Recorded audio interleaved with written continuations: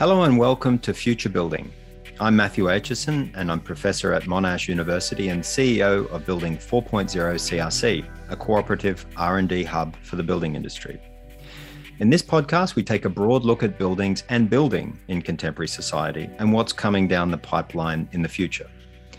In upcoming episodes, we'll talk with invited guests and experts in the field where we'll cover news and trends along with research and developments in the industry. In this episode, I speak with Dr. Cameron Murray about the burning global topic of housing affordability. Cameron is a research fellow with the Henry Halloran Trust, located at the University of Sydney's School of Architecture, Design and Planning. Trained as an economist, Cameron comes at the problem of housing supply and affordability a little differently to the mainstream of debate, providing some fresh analysis and ideas that just might upset the status quo. Cameron's take on the issue starts with what he terms the 5 myths of housing affordability, and then we get into a discussion around some solutions and what one could do in this space. Here, Cameron has done quite a bit of thinking, which is brought together under the concept of housemate, which you'll find in the show notes. Keep an ear out for the cameo of Charles Darwin and his thoughts on housing affordability. Yes, I am serious. And I would close in saying that if there was ever a need for some fresh and balanced thinking, there's no topic more deserving of that than housing affordability. I hope you enjoy our interview. I spoke with Cameron in November 2022 from his home in Brisbane. Cameron, welcome to the show. Thanks for having me, Matt. Cameron, as we heard in the intro, you've been writing and thinking about housing affordability for some time. I just wanted to ask if you could give us some insights into the housing affordability area. And I think what I mean here is from an academic standpoint. What fields are involved and what do academics who are involved in this area typically study? And perhaps leading on to how you would say that that's informed your own work. Yeah, so I'm a bit unique, I think, in the way I'm a classically trained economist. So I actually come from a different background to most people. The housing affordability as a social concern is actually very popular with planners and policy people and social scientists who worry about things like homelessness and income inequality and those social issues. So it's a bit of a broad church, and I'm a bit of an outsider with my very strict economics hat, although I do have a background in property valuation and development. And in many ways, that's quite interesting because obviously brand new property projects are generally the most expensive housing in a particular area.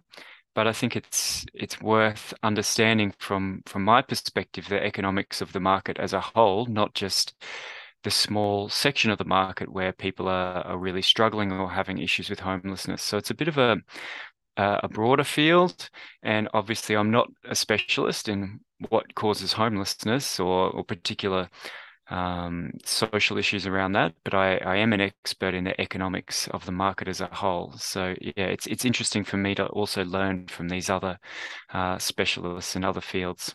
And so if we look at those other fields, you mentioned planning, policy making, social sciences. When it pertains to housing affordability, what are the kinds of studies that those areas are usually doing? Yeah, so they're not my area in particular. A lot of it is in homelessness. There's a lot of trials of different types of interventions to see what sort of works and what doesn't, or comparisons between cities of different attempts at interventions. And that's a very fruitful way to do it is to actually test different policy changes and see what works and what doesn't. In planning, there's a lot of, I think, inferred analysis of housing affordability, but rather there's a lot of sort of discussion of preferences of what types of dwellings people want and what the market's delivering and why it's not delivering some kind of missing middle housing or something that could be more affordable. So that's sort of the approach of planners is looking at different preferences and how can we change the system to allow a more diverse range of projects in housing. And if we can offer a diverse range of projects, then hopefully everybody can be satisfied in terms of having somewhere that's affordable for them. So that's their approach. And I guess the economic approach differs in that looking at the system of housing for a whole, my focus is on, well, what's the economic incentive to supply new housing? Where are the economic conflicts between landlords who want the highest price and the highest rent, and tenants and prospective buyers who want the lowest price and the lowest rent, and how those conflicts get resolved through interactions in the market. So that's I guess where I differ and the other approaches. Thanks, Cameron. That's really helpful. Allow me to go on a little bit of a rant as a setup to the next part that I'd like to discuss with you, Cameron. Obviously, if you read the news, it seems that there's a universal kind of reporting out there at the moment around affordability, particularly not just in Australia, where we are recording right now, but also internationally. So I would just filter out a few of the main lines of that public discourse. Number one would be, we are in or emerging from a building boom. Number two, we would probably agree, at least in Australia, that the property market has been on a high. Maybe it's over, but it certainly has been on a high for the last 2 years since during and after COVID. Number three, supply chains and the labour market are constrained, which means we can't build fast enough at the moment.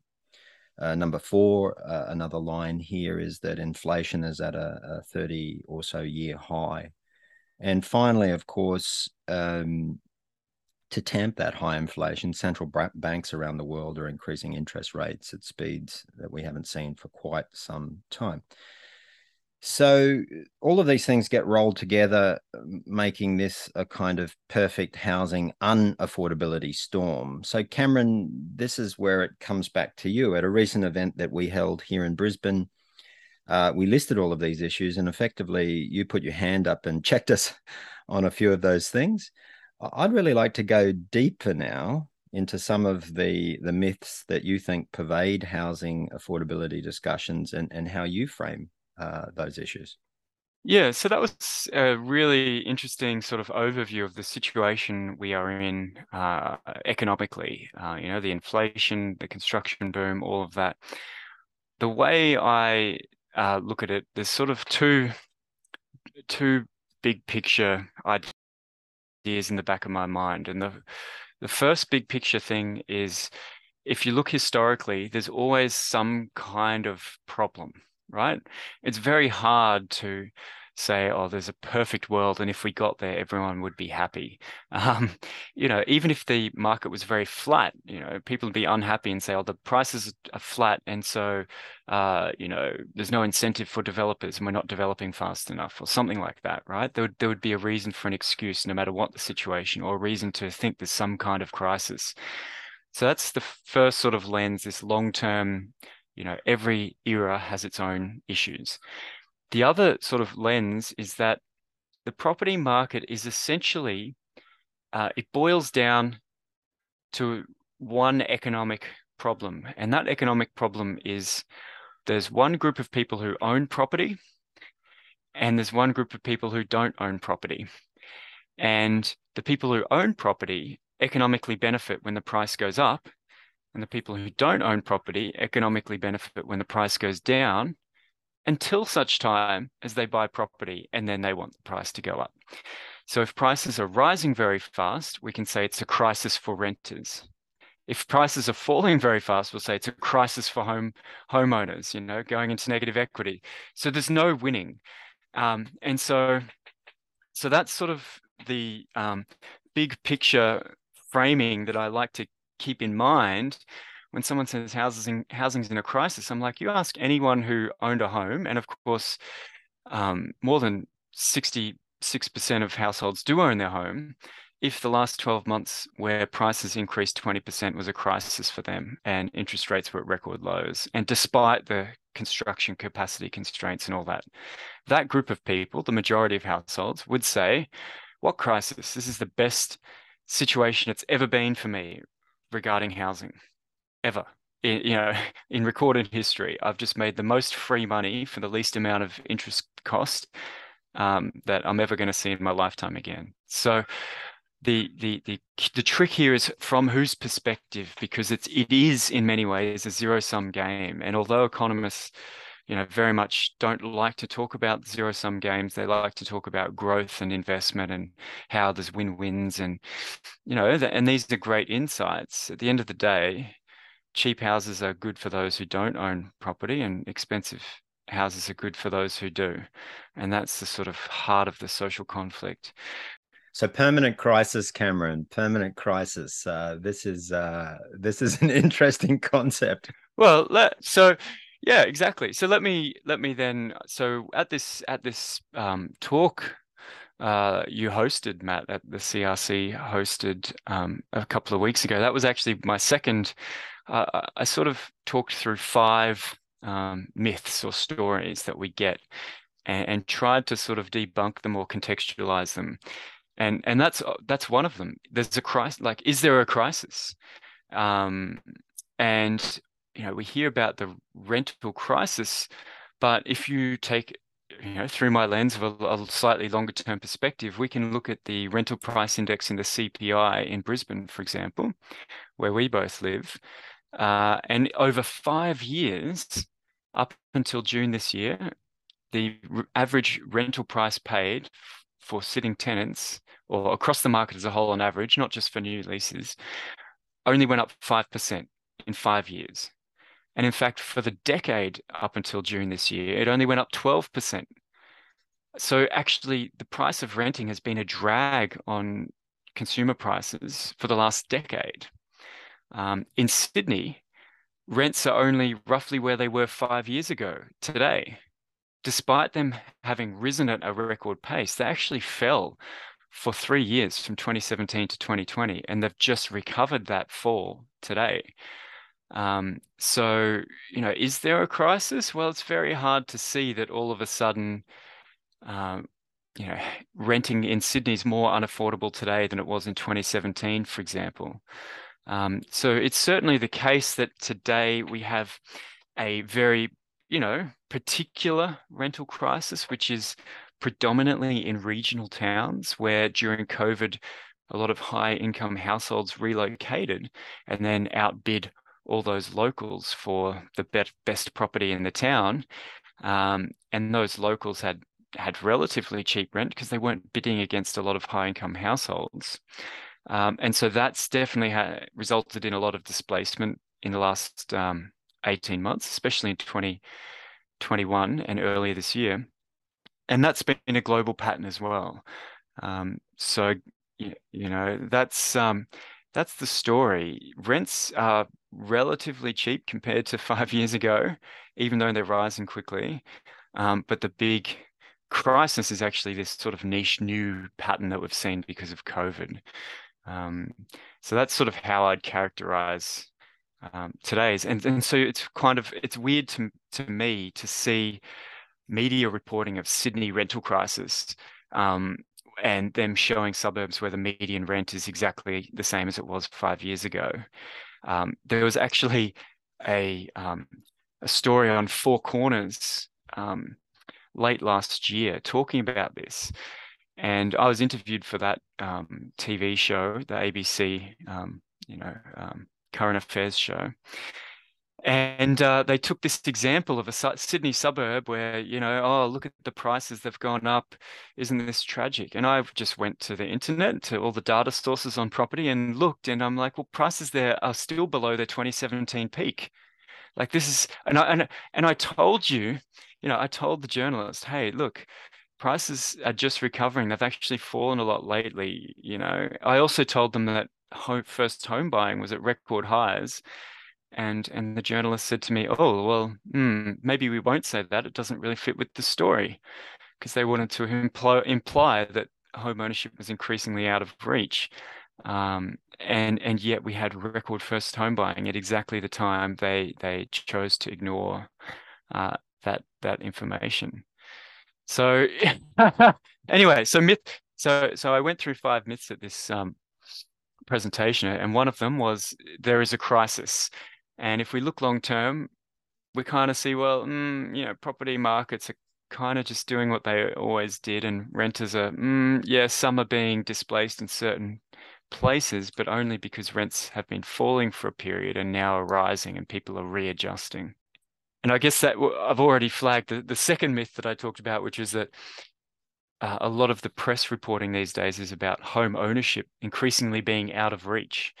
And I think I'm not sure if you mentioned that, but it's a story that's happening globally. When prices rise, everyone um, likes to say how hard that is. But in fact, first home buying in the financial year 2021, we had about 170,000 first home buying households that year, and the average for the 5 years prior was about 85,000. So we're looking at we had double the number of people buying their first home in the 2021 financial year at exactly the time when the media was reporting how out of reach home buying was. And what's really interesting is we could have known this because the data comes through about mortgage lending to first home buyers. The ABS has another survey on household, and all that partial data was suggesting that investors were selling, landlords were selling after the 2017 Royal Commission, and first home buyers were buying. And that's how you get higher home ownership. In like landlords sell to renters, and then you get one less rental home and one more owner-occupied home. And I predicted an increase in home ownership a year before the data came out, and everyone thought I was crazy. But the information was just sitting there on the ABS website. And then when it did happen, I obviously reminded everyone on social media, hey, here's this crazy guy who a year ago predicted this. And so from 2016, we had 65.4% home ownership, and 2021 in the census data, we had 66.0. So an extra 0.6%, which is about 60,000 households above what you'd expect. Yeah. So Cameron, I just want to intervene there for a second because this feels like a theme, which is on at least in the first two myths that we're talking about here, the popular opinion, right? Or at least what we might conceive of as popular opinion as moderated through journalism and the press. We are myth one, we are in a crisis. Myth two, sorry, home ownership is out of reach. As you've learned from your personal experience, you had some messages there that one of the finest and most long-standing independent journalists and investigative reporting television shows in Australia, Four Corners, I clearly didn't want to hear. What's behind this let's call it lack of interest in the facts? Yeah, you got me, Matt. I think, to be honest, a lot of it is just if it bleeds, it leads. A lot of it is just you gotta tell us there's no story there if you go, oh, things are fine, like this is normal. There's no story for the press. So that if you can come up with a new and creative way of saying why things are bad, then you'll get covered. Like, oh, have you realized that, oh, actually this thing you've never thought of is bad for climate change? Well, yeah, okay, maybe it is, maybe it's a real stretch, but if it bleeds, it leads. If your finding was this obscure thing, is pretty much fine, maybe we could, reduce waste or, improve efficiency here. Like, it's very hard to get anything reported. So the mundane bits of progress that we make in the economy every year, just they're not newsworthy. And it's kind of sad in a way, but I think the news is always like that, right? The whole man bites dog, right? The more I've been involved in the mainstream media, the more I find, they just like telling stories people want to hear. They're very captured by the audience, and facts are incidental in many ways. Look, I didn't want to distract us into a broad brush analysis of contemporary media, but I did think that's an interesting sub theme in those first two myths. Maybe back to myth number three. Yeah, okay. Well, look, I'd be interested in maybe your opinion later on that, Matt, as well, if your impression of the press when we wrap up. So is there a crisis? Well, it's hard to see anything significant in the data aside from in regional areas, the displacement of locals and a rise in rents from people relocating. So that's one. Number two, home ownership is increasingly out of reach, and yet home ownership is, higher than it's been at any point in the last decade. The next myth is a little bit of a weird one. There is this sort of inferred idea that cheap housing is a political winner, that somehow politicians want cheap housing. They'd love to try and create a policy that made houses cheaper. But it's just one of those wicked problems, right? And that's just not the case. John Howard, if you recall a famous quip, he said, "I've never met anyone on the street who complained that their house was going up in value." And of course, with 2/3 of the country being homeowners, 18% of households being landlords, and those obviously are skewed much to the top of the income and wealth distribution. There's a huge incentive to keep rents up for those landlords and prices up for those homeowners, because it's essentially free money for them from future buyers and tenants. And if we look at home buyers, we have 90,000 households on average a year, except for 2021, where we had double that, who are become first home buyers. So that's a percent or so, 1% or so of households who become buyers. They want prices to be low, but only until such time as they become homeowners, at which point they want prices to go up again. So the electoral calculus is heavily on the side of satisfying the majority who are homeowners and want prices to go up. And it's sort of obvious in a way, because Australia's housing stock is worth about $10 trillion. So that's 10 million, which is almost $1 million per household, on average across the country.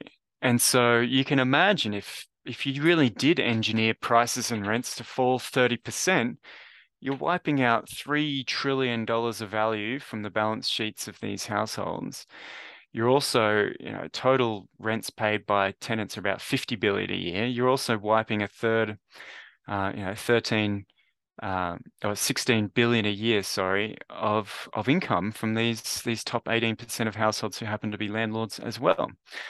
And so, I just don't see any incentive. So I guess my point here is that politicians who talk about it and the media who takes them seriously about, oh, we're going to do this, we're going to make houses cheaper with this policy, they are lying, essentially, because they know that if it really made houses cheaper, they'd be gone in a flash, just like we saw in was it the 2017 election, where Labor actually promised to just close a few little tax quirks in negative gearing and capital gains tax, a few minor tax changes that might be worth a few billion here or there each year, from the pockets of landlords, and they lost the election predominantly because of that.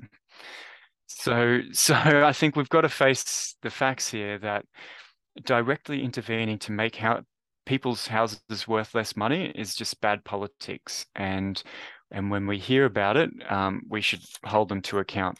And it's funny because the local councillor where I live is a Greens councillor, and he asked the Lord Mayor in council chambers where it's recorded and transcribed. He's like, "Do you want to see house prices go up or down? Which one?" And he just kept pushing and pushing. Say it. Which one? What do you want prices to do? Go up or go down? And of course, being a seasoned politician, the Lord Mayor said, "I want, affordable housing options for everyone in the city." But because, of course, that's the heart of the dilemma. Yes, I know. We see that. And I think maybe picking up on a theme there is that I feel has probably come through the final two myths is facing the facts.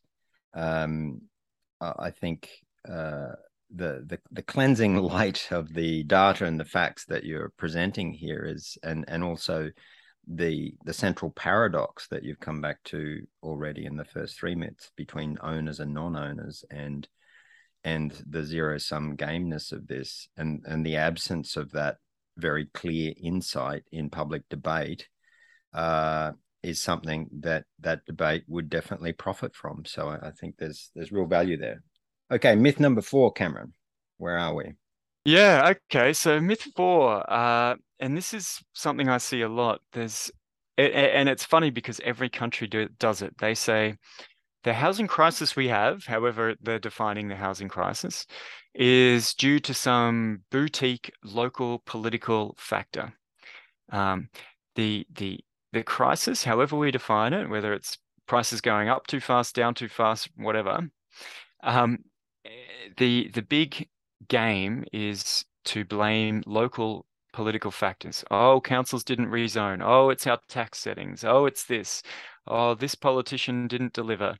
So we use the housing market as a sort of political whip to whip our enemies with, ignoring the fact that in every other city in the world that's facing exactly the same problems at the same time, is doing the same thing and blaming their local council for doing a different rule and getting the same result that we got because that policy or rule was completely irrelevant, because they did the opposite to what we did. We both had the same outcome. It doesn't matter for politics. So let me give you an example, of how that goes.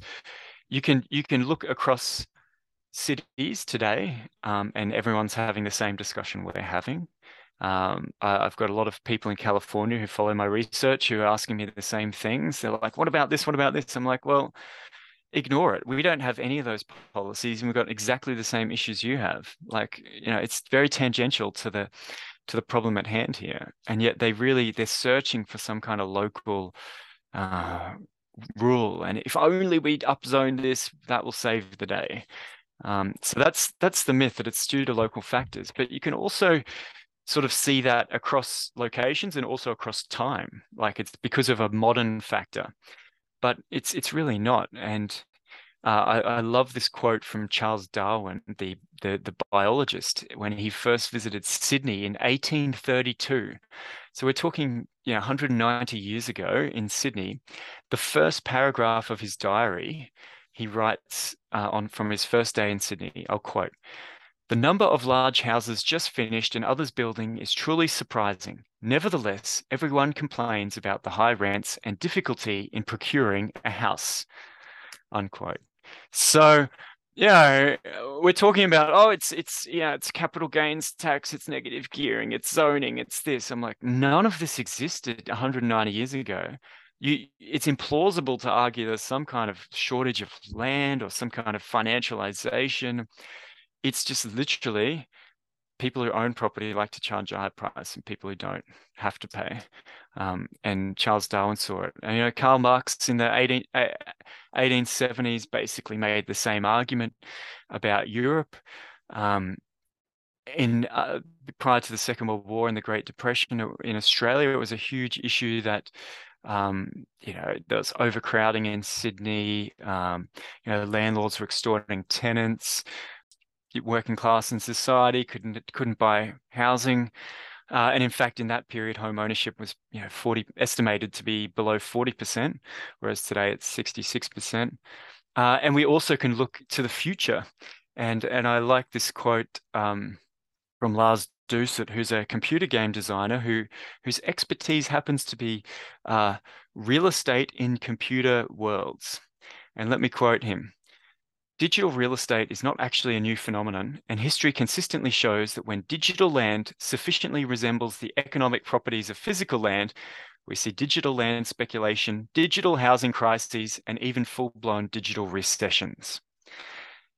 So, I don't know what local council policy, people are blaming for the fact that when you replicate the housing market in a computer game, you get the same outcome. So not only permanent crisis on Earth, but permanent crisis in the metaverse as well, Cameron? Is this Yeah. what we have to look forward No, to? that's no, exactly right. Exactly right. So if we replicate the system of, of property that we have on land in a computer environment, and we have a class of people who own it and a class of people who don't and need to pay them for access, then I think that's exactly the lesson there. Yeah. Yeah, it's so those who want to blame local factors, and obviously this goes back to the comment you had before about the press, what's their interest in ignoring the facts? Well, it's because it helps sell a sort of sexy story about a local political intrigue, right? Whereas if you just said, oh, this has been the case forever, it's the case in lots of cities, you actually have to ask some deeper questions about, oh, isn't it weird that there's one group of people that benefits and one doesn't? We have this distributional economic conflict at the heart here that it's almost taboo right now to talk about.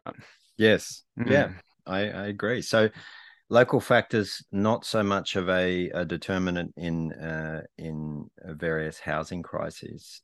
Myth 5, Cameron. The myth 5 is also related in some ways, and hopefully I'll remember to come back. Myth 5 is essentially that the property market, if left to its own devices, will operate in a way that wipes trillions from its own value. So this is also known as the supply myth. The supply myth is very popular because it avoids these tough questions, and it essentially says it's related to myth 4 about local factors, that if governments would get out of the way, there's too many regulations on building homes. If they'd get out of the way, all the property owners who could build new homes would panic and build housing as fast as they physically could until such time as prices had fallen sufficiently, say 30%, 40%, whatever it is. And the reason, and related to this is, the reason housing is expensive is because we haven't been building enough. That is, there's a shortage. Somehow there aren't many houses around. Now, there's a difference between how many buildings are around and how many landlords are advertising to tenants at a set price at a set period of time. Those are different, right? It's just like, how full is the dam and how open are the gates on the dam, the floodgates, right? They're different. You can have a full dam and close the floodgates. You can have an empty dam and open them. And we've got a stock flow sort of confusion, because today there are more bigger, better dwellings per capita in Australia than at any point in history. So we have the fewest number of people living in the biggest dwellings of the highest quality than ever before. I just don't see how that is somehow underbuilding or somehow a shortage that is somehow causing high prices. In fact, during COVID, we had record low occupancy just before the financial crisis of 2008. And the same conversations, it's a supply shortage, but we had record low number of people per dwelling and record high number of dwellings. And that actually reversed after the financial crisis, when rents and prices fell. So it's a weird thing. So it's interesting because also, that argument was sort of admitted to in the Falinski inquiry. So this was a parliamentary inquiry held earlier this year into housing supply and affordability, run by Jason Falinski. I think he lost the election, former MP. And I said to him, he was very good. I said, look, you keep talking about this supply myth that developers want to flood the market and decrease prices. Can you please ask some developers to come in and ask them, if I rezone a lot of land like you're proposing, how much will prices fall? Tell me the number under O. So he ended up, he's a politician, but he's a good guy there. And he got them in and he put them under oath and he asked them, if we upzone the country, will prices fall 20%, like you argue, or like I've heard? And they all said no. One after another, they said, oh, that's implausible. That would never happen. That's not going to happen. He goes, okay, that's your answer. Next person. What's yours? Oh, I agree with them. That's just never going to happen. Okay, next person. Of course, prices had just risen 45% in Brisbane, 20 something percent in Sydney and Melbourne. And they're arguing that if you upzone the whole country, you couldn't reverse, 6 or 12 months worth of price gains ever.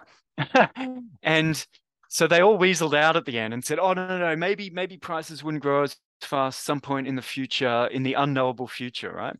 So and it obviously makes sense. And another related part of this is that there's a story now that build to rent housing. So having corporate landlords build whole apartment buildings or subdivisions and retain ownership and rent the whole project. So currently in Australia, new buildings, apartment buildings are like what they call condominium style in America, where you sell each individual apartment to a different owner and they can rent it themselves or occupy it. And so build to rent is about having these large scale landlords that own the whole building and manage it. And that's being talked about today as a part of the solution to the crisis, this undefined crisis that we have. Yeah, it would probably help, wouldn't it, Cameron, to if we are interested in solving the crisis, to define the crisis. I think that's a really interesting point as well. Sorry, I interrupted. Carry on. Yeah. There's two funny things about that. One is that the people pushing build to rent are large scale property developers who own large land banks of undeveloped land, who want tax breaks so that it's more beneficial for them to own the property and sell it. So the first puzzle is this: if there's a shortage of places to build houses, how do they have all these spare sites to do this unprofitable build to rent when there's just so many buyers and not enough land that they shouldn't have any spare sites to do these build to rent projects, right? So they're essentially admitting we've got heaps of land and lots of stuff we want to do, but we need some kind of tax break to actually do it. Otherwise, we'll wait. So they're almost admitting that. The second thing is that when these projects have actually got off the ground, there's no incentive to build to rent and rent cheaper than the market, right? Like, because already when you build to sell, the owners are most predominantly landlords, private landlords, and they don't have an incentive to sell cheap, rather to rent cheaply. So why would a professional, money manager or corporate landlord have some kind of incentive to do it? Or even to offer more secure leases, which is, I think, the only reasonable argument. They'll go, well, a corporate landlord's not going to sell, so you won't have to be forced to move if the landlord sells. But why would they offer that? Isn't it also beneficial for them to offer rolling 12-month leases and then kick out people who won't pay the higher market price? Now, let me give you an example. So in Sydney, Mirvac, one of Australia's biggest apartment developers, they did a build to rent project, and now they brag on their website and to their investors about how they're getting a 20% rental premium, because what they've done is, instead of making houses cheaper, they've packaged in like premium gym service, concierge service, and all this sort of stuff they can also make a markup on into the package, and they've rented to the very richest inner city professionals. And I'm like, well, how is this? What problem is this solving exactly?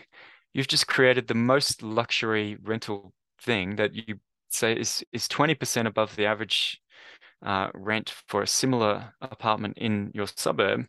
What is this the solution to exactly? Exactly, and it's a very good point that you raised, Cameron, because it is, and from the work of some of your colleagues at the University of Sydney, where I myself once worked, I was aware of this supply myth as well, and it is perhaps the most common story that comes from the political side into the mass media, which is that we need more housing to solve it. And looking at it from a building side, I remember thinking back in those days that a really easy way to summarize this is that builders and developers only build and develop when it's profitable to do so. They do not build and develop when it is not profitable to do so. And that is the mandate of any of those companies. And if we didn't wish it thus, then that would require some very deep introspection. And so it strikes me that everyone's doing this dance, and it's not just the politicians, it's not just the media, and it's not just the developers, but everyone has a similar, let's say, position in this dance that is actually not just a fundamental acknowledgement of the underlying facts of the system that we're in and the problems that that system is throwing up for You're us. totally right. I think it's just the economic conflict between owners and non-owners is just too big and scary of an issue. Um, there's this, I'm going to forget, there's a classic saying, if you live right in a dangerous area, where there's cyclones, you never think about those major dangers because it's just too big and it's unavoidable. And you think about little things instead. There's a classic quip about that. But yeah, I agree that that's the case. And I think, there's also a little bit of a, what would we call it? Research industrial complex where we don't really want solutions because then we've got nothing to no one's going to fund our research on housing markets again if we fix the core issue. There's I think there's a little bit of this because, I can tell you, I get offered a lot of consulting work. Oh, we need another review on this. We need another review on that. We need this. I'm just like, well, I can charge you to write a similar report. But if you look at, for example, parliamentary inquiries or government major reports, I've got a list here in front of me of about 20 in the last 15 years. Nearly every year, there's a major inquiry into home ownership, housing supply, affordability, whatever it is. I mean, it's great that you've got the list. I would actually strongly suggest if possible, we create a link to that list of your reports. Yeah, I will. It was in my submission to Falinsky. I said, you're really doing another inquiry? This is like an annual, ritual now of doing the same inquiry. So, look, Cameron, we've covered the five myths now, and your last comment, I think, is around the research industrial complex, which might just get you and I as academics offside with the rest of our colleagues. But just holding that for a second, I would say if we move the discussion, I guess, from an analysis of the myths and the problems, I'd say that, as academics and commentators, the charge that could be made against us is that we're really good at problem identification, but perhaps we're less good on the solutions front. I wanted to ask you if you've seen some promising solutions, or at least some work towards them, or is there one of those reports or one of those committees you've referenced the Falinsky committee recently that is actually making progress in this area? The short answer is I asked myself that question about a year ago when this discussion sort of hit fever pitch and that inquiry, the Falinsky inquiry was going, that Four Corners came out. And I just thought, hey, hang on, guys. We are just falling into the trap of looking for local factors, not identifying the economic conflict. And so I ended up sort of doing what I think we should do and saying, hey, if we look around the world, what's the housing system that people objectively complain about the least? Let's put it that way, because let's be clear, not everyone complains, right? Like, you can build a new public park for people and go, and this is the greatest thing ever, and they'll complain about it. Oh, it should have had this, we should have done that. I'm like, compare this to the situation you just had, or you build a new hospital, or you create a public health system like the public hospital system, which was a huge debate in the 70s of, oh, that's impossible, that's communism, this and that. And now, if you compare to health systems abroad, I don't think you'd trade a lot of the public hospitals in Australia for anything. Like the system is very good compared to its peers, even though we still complain about it. So my approach is, well, what's if we look around the world, if we were in the United States having a discussion about healthcare policy and the inequalities and the conflict between, service providers and charging high prices in healthcare and getting cheap healthcare for residents, we would look around the world at systems that, people still complain about, but objectively a lot less, and there's clearly huge benefits. And we'd look at Australia, we'd look at the Central European countries, and we'd go, okay, these are systems we could borrow. And so that's what I figured needed to be done for housing. And the standout global benchmark there is actually Singapore. So I said, okay, Singapore went from 20% home ownership in the 1960s to nearly 90% today, right? Whereas Australia peaked its home ownership at 72% at the end of the 1960s, and it's sort of bounced around, but it's now 66% today. What on earth are they doing? And what they're doing is they're addressing this core conflict that non-property owners have to pay property owners. And so they say, hey, why don't we just create for non-property owners an outside option that is not private provision of rental housing, and let them buy from this public provider. Just like in hospital systems, if health insurance and private care was too expensive, we go, hey, here's a public option at a cheaper price. And you can choose the private one or you can choose the public one. And it gives you that option. And we could do the same in housing, which is what Singapore does.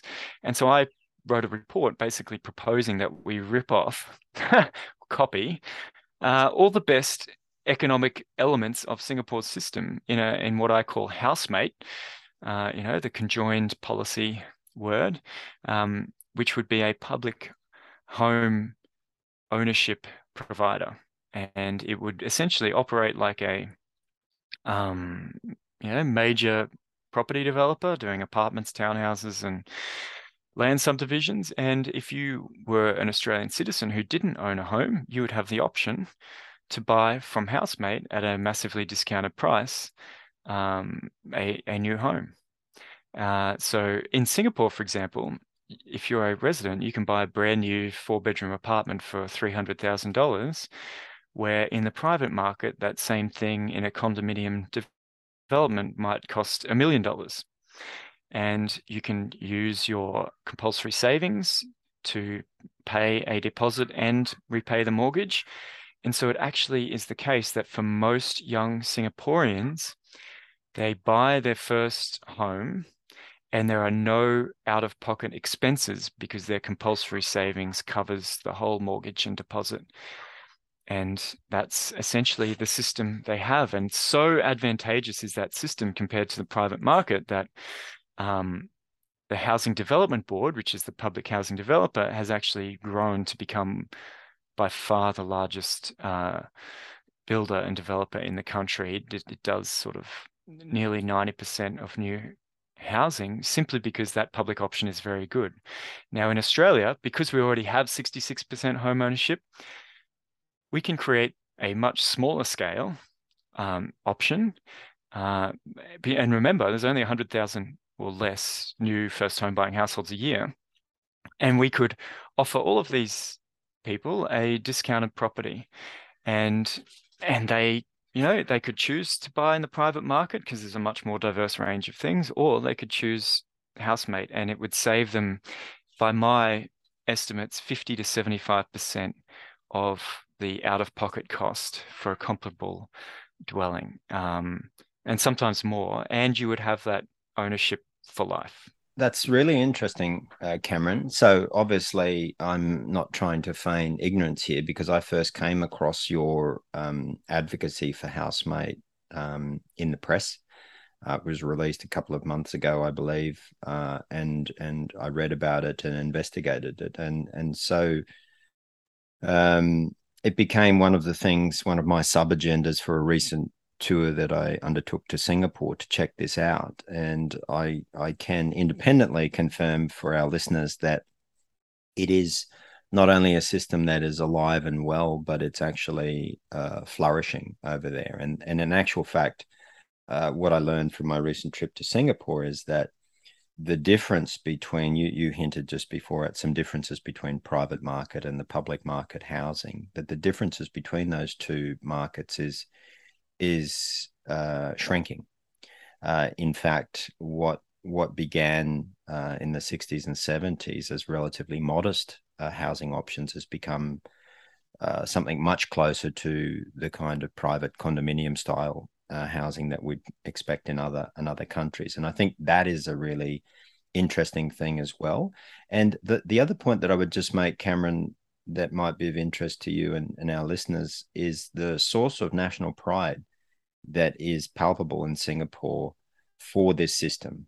And this national narrative of taking what was in the 1950s, and I heard this many times in many of the meetings I had with government agencies and private companies, was going from having the world's densest slum in the 1950s to almost complete home, lack of homelessness.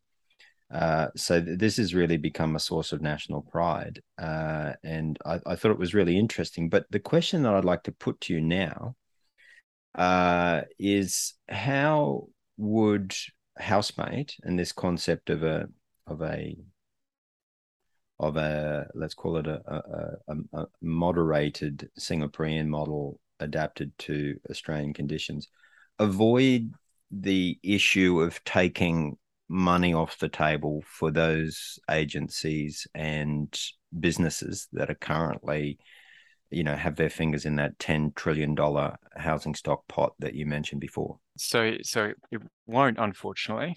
There's a political sales pitch required for any of this, because housemate at the end of the day is giving non-property owners, renters and prospective buyers, the option to get a heavy subsidy, right? So that they don't have to pay the property owner the full market price. And at the end of the day, that subsidy is real, and I calculate it to be, I have to double check my numbers, but it's not particularly much. It's about $50,000 per dwelling, because you're sort of taking on the risk. You've got low financing costs, and you've got some economies of scale. So you're offering all these people a subsidy. What you're not doing is you're not directly manipulating the price of private dwellings through changing tax settings or whatever the case may be. So I think politically it sells because you go, hey, you guys in the private market, you do what you do. We are comfortable with how you're operating. You private developers, off you go now. We're just doing this little side project where people can come and buy from us as well. You tell me you're competitive, I'm going to compete with you. The trick, of course, is that the price effect is indirect. So there's two effects. One is you get the housemate dwelling, you save a heap of money over your lifetime, that you're not paying a landlord and you're not paying the seller of the home, because the seller of the home is giving you a below market price deal. We're sort of collectively subsidizing this. So that's one effect. The other effect is this indirect pricing effect, whereby because every citizen non-homeowner, it's not like foreign buyers come in and buy them. You have to be a citizen non-homeowner. You have to qualify. And the effect is to draw potential buyers out of the private market and to give renters a cheap alternative option, which means that when a renter is saying, should I pay this much to move to this town to work, they can compare that not just with buying and renting in the private market, and they now have a third option, which is buying from housemate at a discounted price. And even if they decide to rent, they won't pay as much because of the relativity, right? So it's that's what competition is, right? When you get a new competitor at a discounted price, fewer people will pay that higher price for the other product. So you've now got this competitor for all the renters and buyers. The willingness to pay in the rental market will decline. So there's this indirect effect on the balance sheets of property owners that I think you could politically navigate by emphasizing that you're not directly manipulating their property price. You're just offering an alternative and saying, hey, if there's an effect because of competition, you guys can compete with us. drop your price, offer something we can't do. I mean, we're just a cumbersome public agency building houses after all. If you can't beat the lazy bureaucracy, maybe we shouldn't believe other things you say about your competency or your analysis.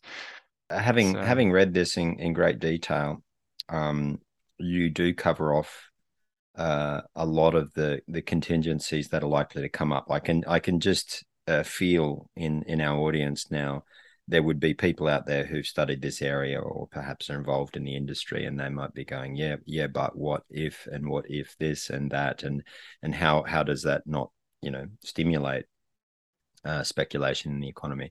I want to reassure the audience that the view that Cameron's just given us now is obviously an abbreviated version of Housemate, but there's quite a bit of data on Cameron's website that we'll obviously post into the show notes here, that you can go down into the very fine print and details of what's being proposed here that we obviously won't get a chance to cover off in today's call. So I would say again, Cameron, having read your proposal, having heard you talk about it, and now having had the chance in the interim to go to Singapore, I really do think that what you're proposing here is certainly a viable option.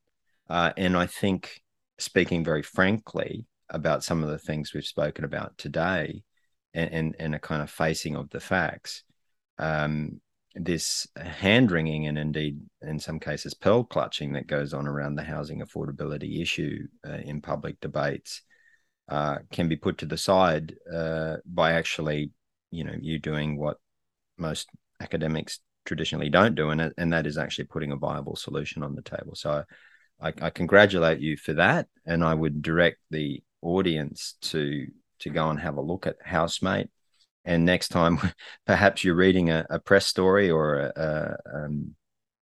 some of these debates that are going on, actually think about this concretely and say, well, there is actually a viable solution. There just needs to be the will to do it. So thank you for that, Cameron. I think that is really good. I think I'd like to move to wrap up the conversation now, and I've got a couple of closing questions for you, because it's one thing to do great analysis like you've done. It's another thing to put a solution on the table and put your, walk the walk, I suppose we could say. And then there's another thing, which is trying to look into the crystal ball that is the future, which I believe your training as an economist would give you some license to do. Firstly, I want to ask, are things going to improve, or are they going to get worse? Well, let me go back to the first myth of, is there a crisis? I have predicted that we will have we will change our crisis. We will move from the rental crisis to the house prices are falling crisis in 2023. That's what I think. If you look in the US, which it's nice to have an economy that's a little bit forward in time to ours. And if you look in the US, you'll find that they had all the same rental issues. But what's actually happened in the last couple of months is rents have started falling in a lot of areas. In fact, the most recent data by the agencies that look at advertising, advertised rentals, had rents falling in something like over 80% of the cities that they monitor in October. So I suspect that we will follow. So prices will continue falling. Rents will surprisingly peak in certain areas. And all of a sudden that will be the crisis, the home buyers with negative equity. What do we do about them? So I think we will, like we do in property markets, we'll move from one crisis to the next crisis, which is the exact opposite of the previous one. Okay, I think that's a really good prediction. My second wrap-up question is really, again, I guess we've spoken about analysis of the problem, putting forward a solution, and then looking to a prognosis of what might happen. You've mentioned that there are there is political will required, for example, to adopt a housemate process. What other conditions do you think are required in order for us to see some change in this space? Yeah, look, I'm really not sure. I do think that you need a crisis to create change, like a genuine one, not just a run-of-the-mill. There's always a crisis in housing, and I think it needs to affect, the families of important people, right? That the working class has running out of money. Like no one cares. Nothing's going to change. They still have to vote, for essentially the two parties. But when these landlords and when these well-connected people get into trouble, I think that's a crisis, and that might change. And yeah, I really don't know. I mean, my expectation is that nothing's going to change, and it'll be another 20 years of the same complaints, the same cycling through different different changes in the market being a new type of crisis. And look, I think we've got to be wary also of like half solutions. So one of the critiques of Housemate is that isn't this the same as Kiwi Build, the New Zealand public housing construction program? And and I think the difference here is that, like Australia today, New Zealand doesn't want prices to come down, and they don't want a public competitor to be successful. So they essentially said, we're going to not subsidize this. We're just going to build worse, smaller dwellings in worse locations and make them cheaper, rather than actually, we have to resolve the central conflict here of offering potential buyers, non-property owners, and renters a discount on the market price, not just a worse property. So, there's a bit of a political reality to face up to there. And I find it interesting if we look, there's a book that came out recently on the politics of Medicare in the 1970s.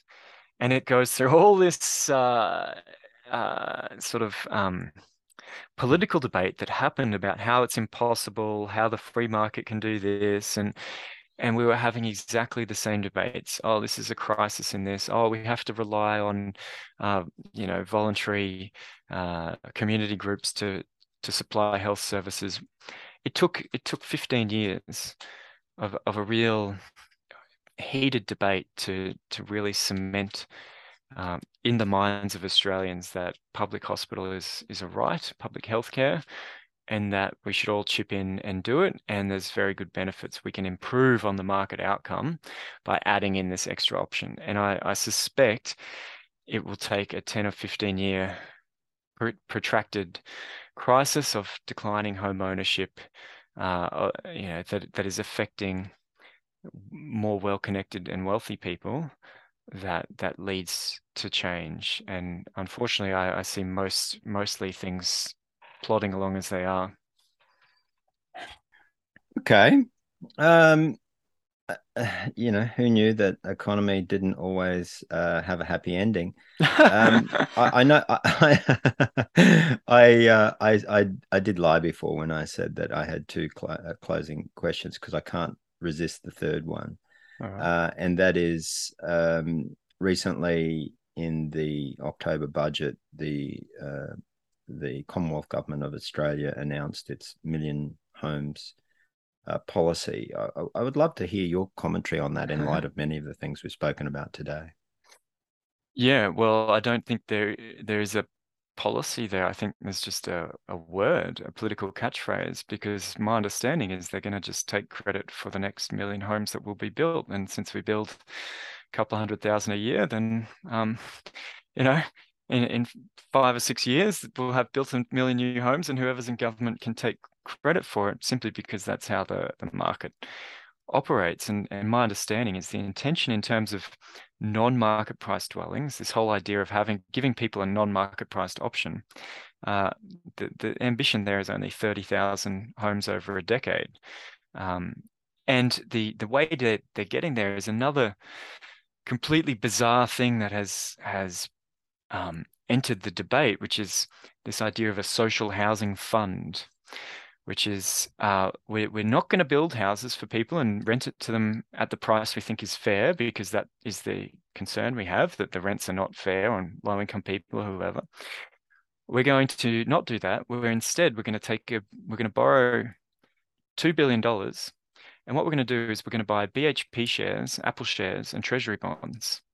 And the sellers of that will end up with $2 billion of cash, and we'll have those assets.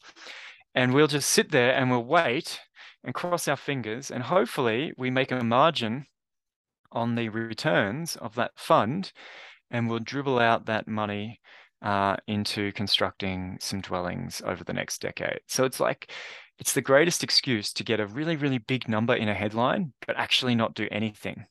And I've written critiques of this. I'm like, if you have $2 billion to spend on BHP shares and listed assets and Apple shares and whatever else you buy, you have $2 billion to spend on real estate assets, as in build new houses for people. Like, this is just the greatest political deflection accounting trick that I have seen for quite a while. That we don't have any money for housing, but I've got a spare $2 billion here to buy non-housing assets. But the last thing I want is housing assets, even though I've argued many times that our public housing agencies, like we already have agencies that exist, and they build houses for people and they rent them below market price. And there's massive social benefits to this, right? And if you look at New South Wales, their public agency, the Land and Development Corporation, their balance sheet increased from $34 billion in 2012 to $54 billion in 2017 because the price of all those assets they own went up. So what they're doing is they're providing social housing for people day in, day out. And at the same time, the value of their balance sheet is growing. Like, the name for that would be a social housing fund. It's a thing where you put money to provide social housing and make a financial return through the capital gains. So that literally, if you take the words literally, is a social housing fund. You build social housing, you own them. It's different to Housemate, because I said we should sell them, but I'm very supportive of all non-market or below market housing options. That's a genuine social housing fund. What we've done is we've said, I like those words, but I'm not going to have social housing in my fund. I'm going to have BHP shares and other assets, and I'm going to have anything but social housing, even though if I had $2 billion, I could also make money by just giving it to the state public housing agencies. So it's the greatest trick. And I think that 1 million houses announcement is just the cherry on top of the greatest political deflection that we have seen for a while in terms of housing. And on that note, Cameron, I have to say it should be clear to our readers that you're not a huge fan of the policy. I just don't think there is a policy in there. Like, it's an immaterial. It's all show, no substance. So it's very hard to me to say I support a nothing policy. Yeah. Yeah. No, look, and thank you for that, Cameron. Thank you for your time today. I've found it really instructive again to hear you talk about these issues and to go into the detail of them and to pull the statistics and the logic and the facing of the facts that we've done today. So thank you for that. I'd also just like to point out to the audience that, of course, all of the notes and references will be added online into the show notes, as will Cameron's contact details for those of you who'd like to reach out to him. He'll supply those details. Cameron, thank you. And to everyone else, thank you for listening. Thanks very much for having me, Matt. Pleasure.